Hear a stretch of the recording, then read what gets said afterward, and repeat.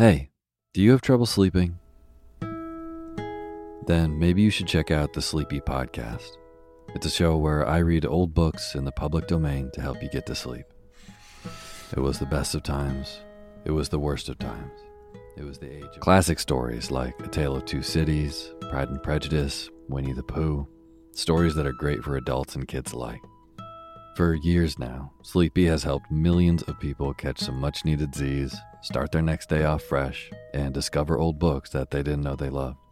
So, whether you have a tough time snoozing or you just like a good bedtime story, fluff up the cool side of your pillow and tune into Sleepy. Unless you're driving, then please don't listen to Sleepy. Find Sleepy on Spotify or wherever you get your podcasts. New episodes each week. Sweet dreams.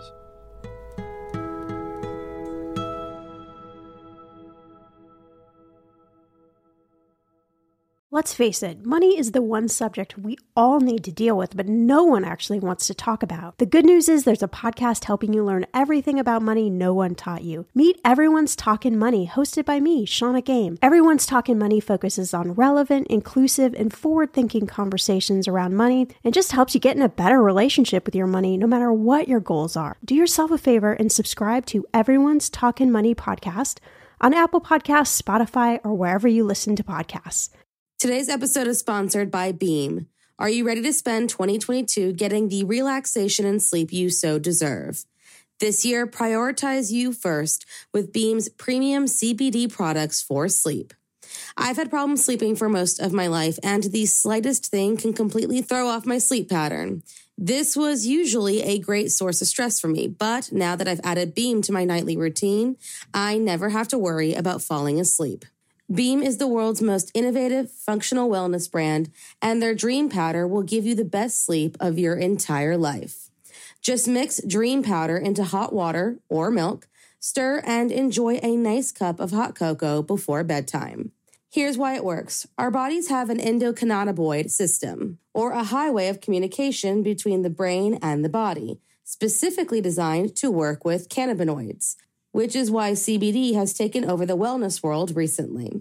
And Beam's Nano CBD dramatically increases your body's ability to absorb CBD, making their products the most effective in the wellness space.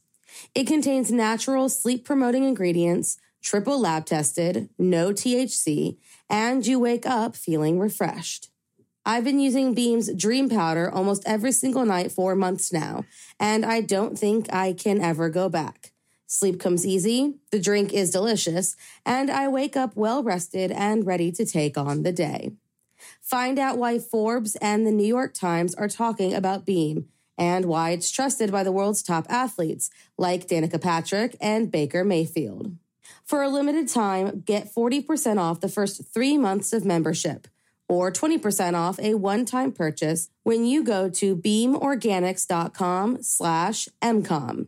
That's BEAM organics.com/MCOM for up to 40% off. Make 2022 the year of you with Beam. There were 2 more murders 15 miles away. When police arrived, they found the telephones and electricity lines. We have a weird homicide. A scene described by one investigator as reminiscent of a weird... Morning. Cup of murder. One thing can change, and in an instant, a once blurry picture can become crystal clear. On March 11, 1980, a woman was killed inside her Wisconsin home in a murder that left behind a blurry photo of who was responsible. It would take years and one small phone call for that picture to become sharper and sharper. So much so that a once cold case became reignited and a man was finally placed behind bars. So if you like your coffee hot but your bones chilled, sit back and start your day with a morning cup of murder. On March 11, 1980, 23-year-old Lane McIntyre, exhausted from his overnight shift at a local paper plant in Columbus, Wisconsin, walked up to his home and noticed something unusual. The family dog, who was usually inside this early in the morning, was outside on a chain and barking. Thinking it was odd that his wife wouldn't have brought the animal in by now, Lane walked into his one-bedroom apartment and was greeted with his worst possible nightmare. There, lying on the floor, the steak knife sticking out of her chest, was his 18-year-old wife, Marilyn. the girl he saved from an abusive foster father, the girl he had been married to since she was 17, was now lying in a pool of her own blood. Thinking quickly, Lane ran into the nursery to ensure their 3-month-old son Christopher was safe. Securing the infant, Lane made a call to his parents and begged them to call the police. Immediately upon arriving, the police noticed that there was no sign of a forced entry, meaning Marilyn had likely let her murderer into her apartment as if they had known her personally. A decision that cost Marilyn her life. She was beaten and strangled to death, head fractured and neck bruised, with the knife being inserted into her chest post-mortem. There was also evidence of, quote, traumatic sexual contact. According to her official autopsy report, Marilyn took her final breath at or around 3:15 a.m., just a little over 4 hours before Lane returned home from work. With the evidence collected, of which there was very little, and the scene secured, police were left with one very big question. Who had a deeply violent grudge against the 18-year-old new mother? Their attention, of course, quickly went to Lane, who, though providing a time card that placed him at work during Marilyn's time of death, did work alone and was allowed to take breaks, making his alibi a little on the hazy side. Not to mention the fact that, just days before Marilyn was killed, he had taken out a life insurance policy on his wife. With suspicion mounting, investigators went to speak with the neighbors, who claimed that they were woken up at around 3 a.m. when Marilyn placed the dog outside and it started to bark, which solidified their suspected time of death. According to those who knew Marilyn, there was another suspect that police needed to look into, a man that, in their opinion, was a much stronger person of interest than Lane McIntyre, a man named Curtis Forbes. Curtis was a friend of the McIntyres who just so happened to be furious with Marilyn because she encouraged his girlfriend at the time, Deborah Adelson, to break things off with him. And, just like Lane, Curtis had a pretty flimsy alibi.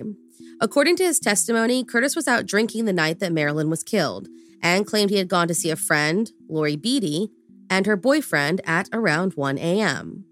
When police asked Lori to confirm his story, she said that he did come over that night, but at one point offered to go get them some more beer and did not return. According to Curtis, this was because he went over to Deborah's house, but she said he did not arrive until 4 a.m. Curtis had no explanation for the unaccounted for time in his alibi, and after speaking with police, decided to flee town. Despite his strange behavior, police in no way had enough evidence to allow for his arrest. Though many stood steadfast in Curtis's guilt, the case of Marilyn McIntyre soon hit a dead end. Years passed with absolutely no progress in the case. Then, a simple phone call changed absolutely everything. In 2007, 27 years after her brutal murder, Marilyn's niece made a phone call not to the Columbus police, but to the Columbia County Sheriff's Office to ask them about her aunt's cold case. The detectives there had no clue there was an unsolved case, were immediately intrigued with the story she told, and vowed to reopen Marilyn's case using new DNA techniques that they were sure could help solve her murder. Using both fresh eyes and scientific advances, investigators took the blood samples that were found in the bathroom sink of their apartment and found that it contained not only Marilyn's blood, but the blood of a mystery person of interest. Lane McIntyre, whose reputation and the relationship with his son had been ruined after years of suspicion, offered to give a sample. The DNA was not a match, and Lane was officially exonerated. So they set their sights on Curtis Forbes, the only other person of interest named in the original investigation. That's when Lori Beatty came forward and turned the entire investigation right on its own head. According to Lori, she had a conversation with Deborah Adelson years later in which she admitted that Curtis had come to her house at around 4 a.m. and asked her to wash a shirt for him, a shirt that was covered in blood. Lori remembered feeling uncomfortable with the conversation, but knowing the police interviewed Deborah about the night of the murder, assumed she told them about the shirt and nothing came of it. Deborah, at the time, denied any knowledge of the shirt or of the blood. Things were looking bad for Curtis Forbes, but police still needed something concrete to tie him to the crime scene. That's when they made the difficult, calculating, and very public decision to exhume Marilyn's body to search for any new DNA evidence. But DNA was not the only reason they did this. You see, the police made sure that the media knew all about the exhumation and made sure they reported on it far and wide in hopes that it would rattle Curtis enough to make a risky move. They wanted him to know that, though he had spent almost 3 decades as a free man, they were closing in on him fast. The exhumation ended up being a dead end, but the investigators kept that little tidbit to themselves and waited patiently to see what Curtis would do next. Exactly as they theorized, Curtis started making big plans to get the hell out of Dodge. He had no clue that, as he made his phone calls and purchases, he was under police surveillance. According to police, Curtis planned on purchasing an inflatable raft, bringing it on board with him as he went out onto Lake Michigan, sinking that boat, and taking the raft back to shore. With everyone believing he was dead, he would relocate to Hawaii, where he had already been in contact with the Carpenters Union. Unfortunately for Curtis, while police watched his every move, other investigators re-interviewed Deborah Adelson, who now claimed she did see the blood on his shirt the morning of the murder. She said that her then-boyfriend, now husband, had shown up at her parents' home in the early morning hours of March 11th, shaking with blood splatters covering his shirt. She asked him what was wrong, and he gave her some offhanded response before asking if she could help him clean up. She said that it was her mother who washed Curtis's shirt. With her interview, police finally had enough to arrest Curtis Forbes and take a sample of his DNA. It was a match for the unknown sample found in Marilyn's sink, and Curtis was officially charged with first-degree murder. During the trial, the prosecution painted the story of a man, having been cut off from his ex-girlfriend, out on the prowl and looking for sex. A man who knew his friend's schedule and knew that Marilyn McIntyre was home alone at this hour. The woman who was responsible for his breakup and his pent-up frustration. She let him into the home, having no clue what he had planned for her. After less than 3 hours of deliberation, a jury found Curtis Forbes guilty, and on November 15, 2010, he was sentenced to life imprisonment. Thank you for joining me in my morning cup of murder. Please join me again tomorrow to A Terrible Thing Happened on March 12th. Don't forget to rate and subscribe and let me know how you like it. If you want to help support the podcast, there's always Patreon or just sharing it with your true crime obsessed friends. And remember, stay safe.